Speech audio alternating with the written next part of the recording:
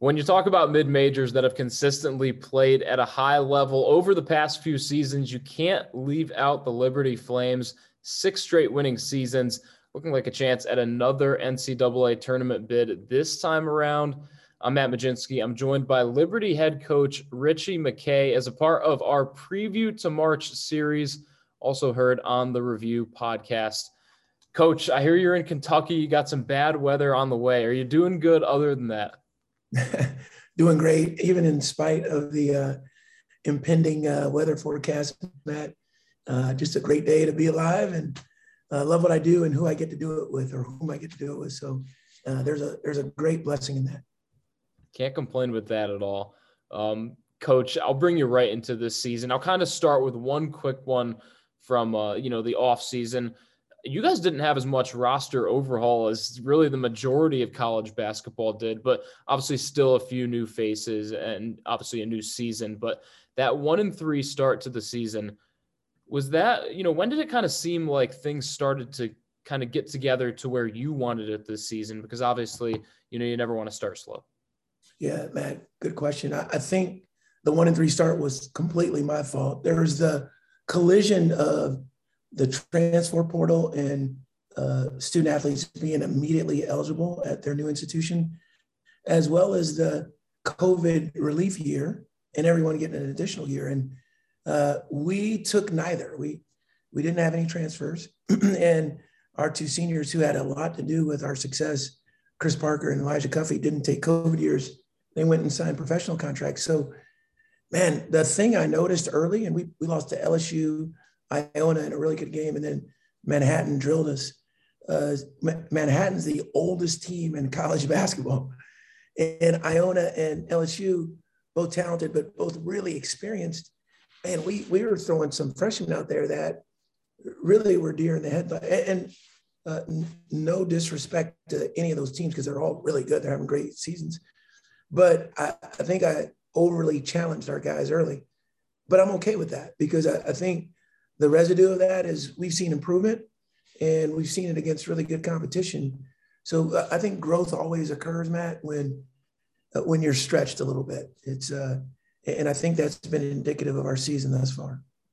Well, obviously we were able to see that turned around pretty quickly. You guys had that win over a Missouri team. Now I know they're under 500, but they're a team that took, Auburn pretty far down to the wire. East Carolina, Northern Iowa, and a couple other games against Stanford and BYU out west. Coach, I guess what I'm getting at is having all those games before your Atlantic Sun schedule. What's the big benefit of it? You kind of mentioned it already, but, how do you think it really helps once we get towards March?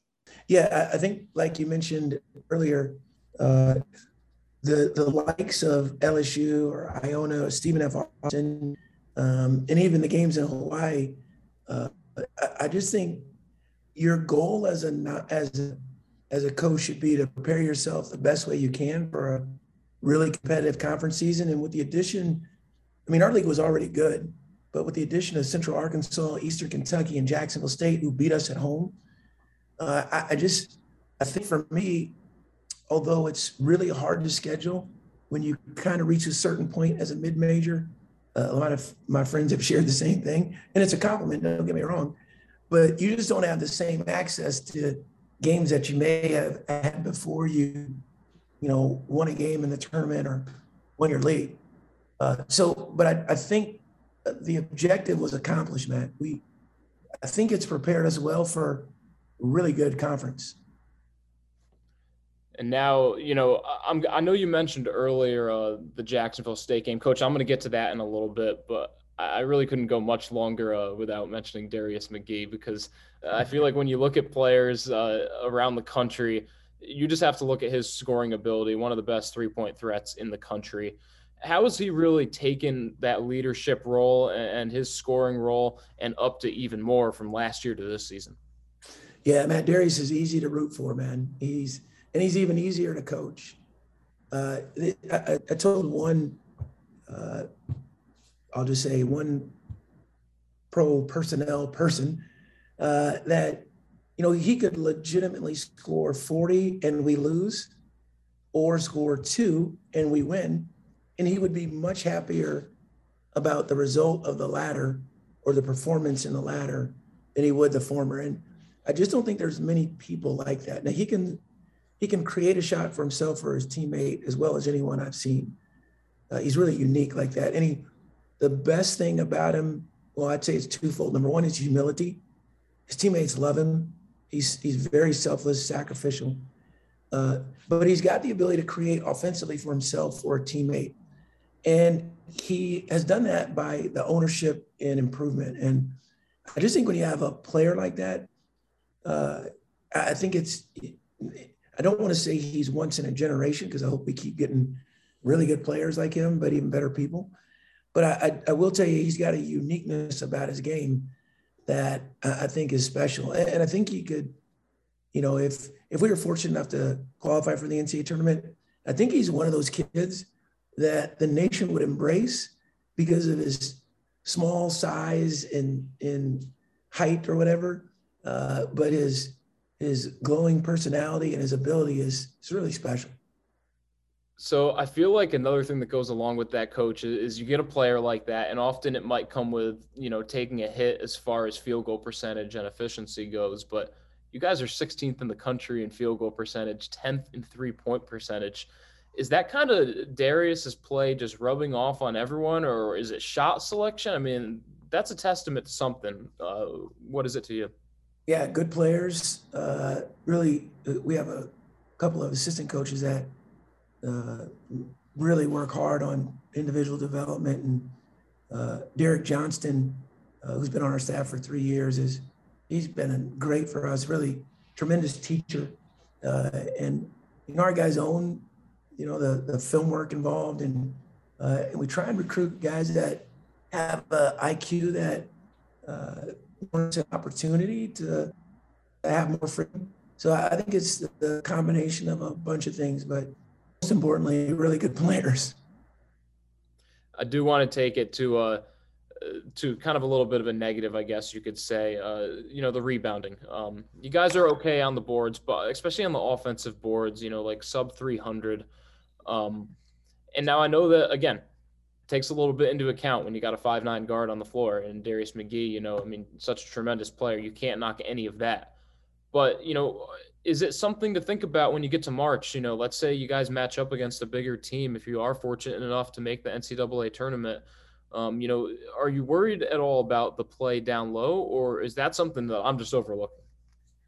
Matt, it's part of our system, to be honest with you. If you look at our history, we've never been a good offensive rebounding team statistically, because we send a lot of guys back. And consequently, it's hard to get transition on a pack line defensive team. Virginia is a great example of that, although we don't do it as well as they do.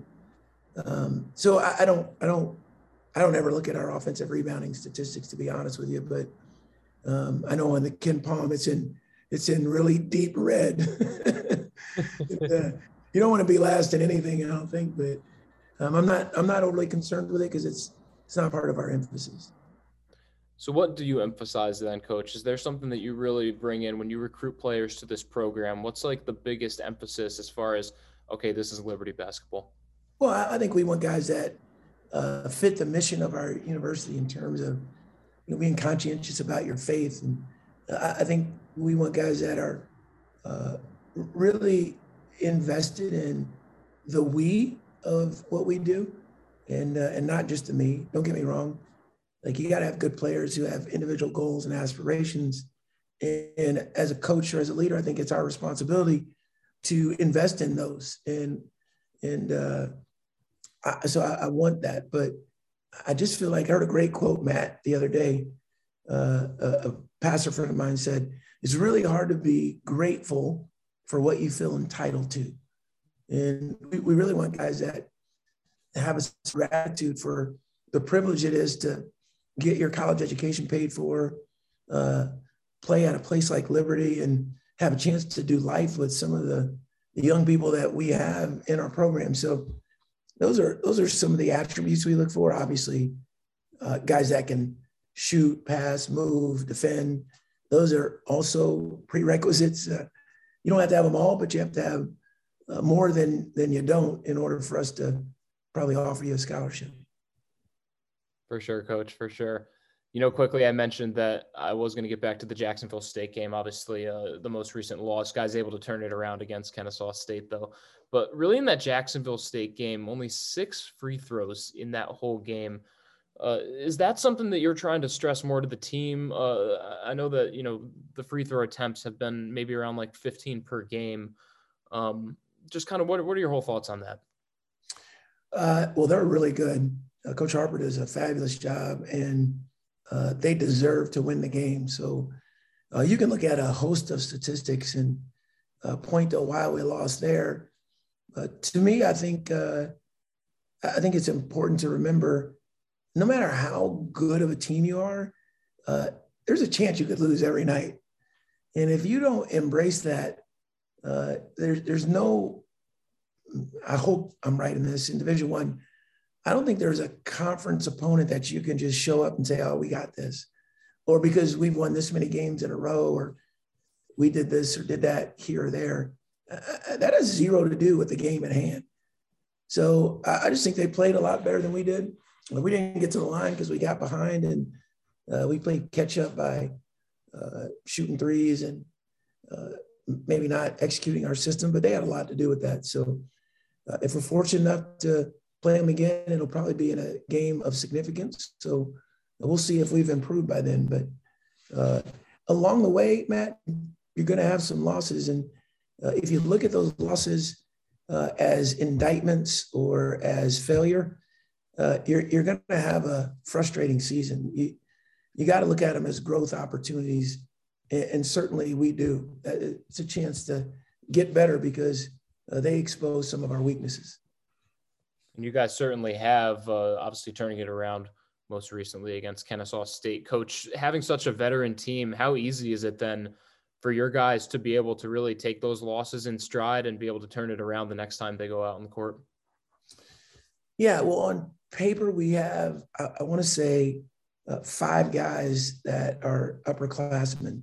And if you count the COVID years, if those guys come back, we really have 3 that are upperclassmen. So we're still relatively young, Matt, although those 5 are pretty seasoned.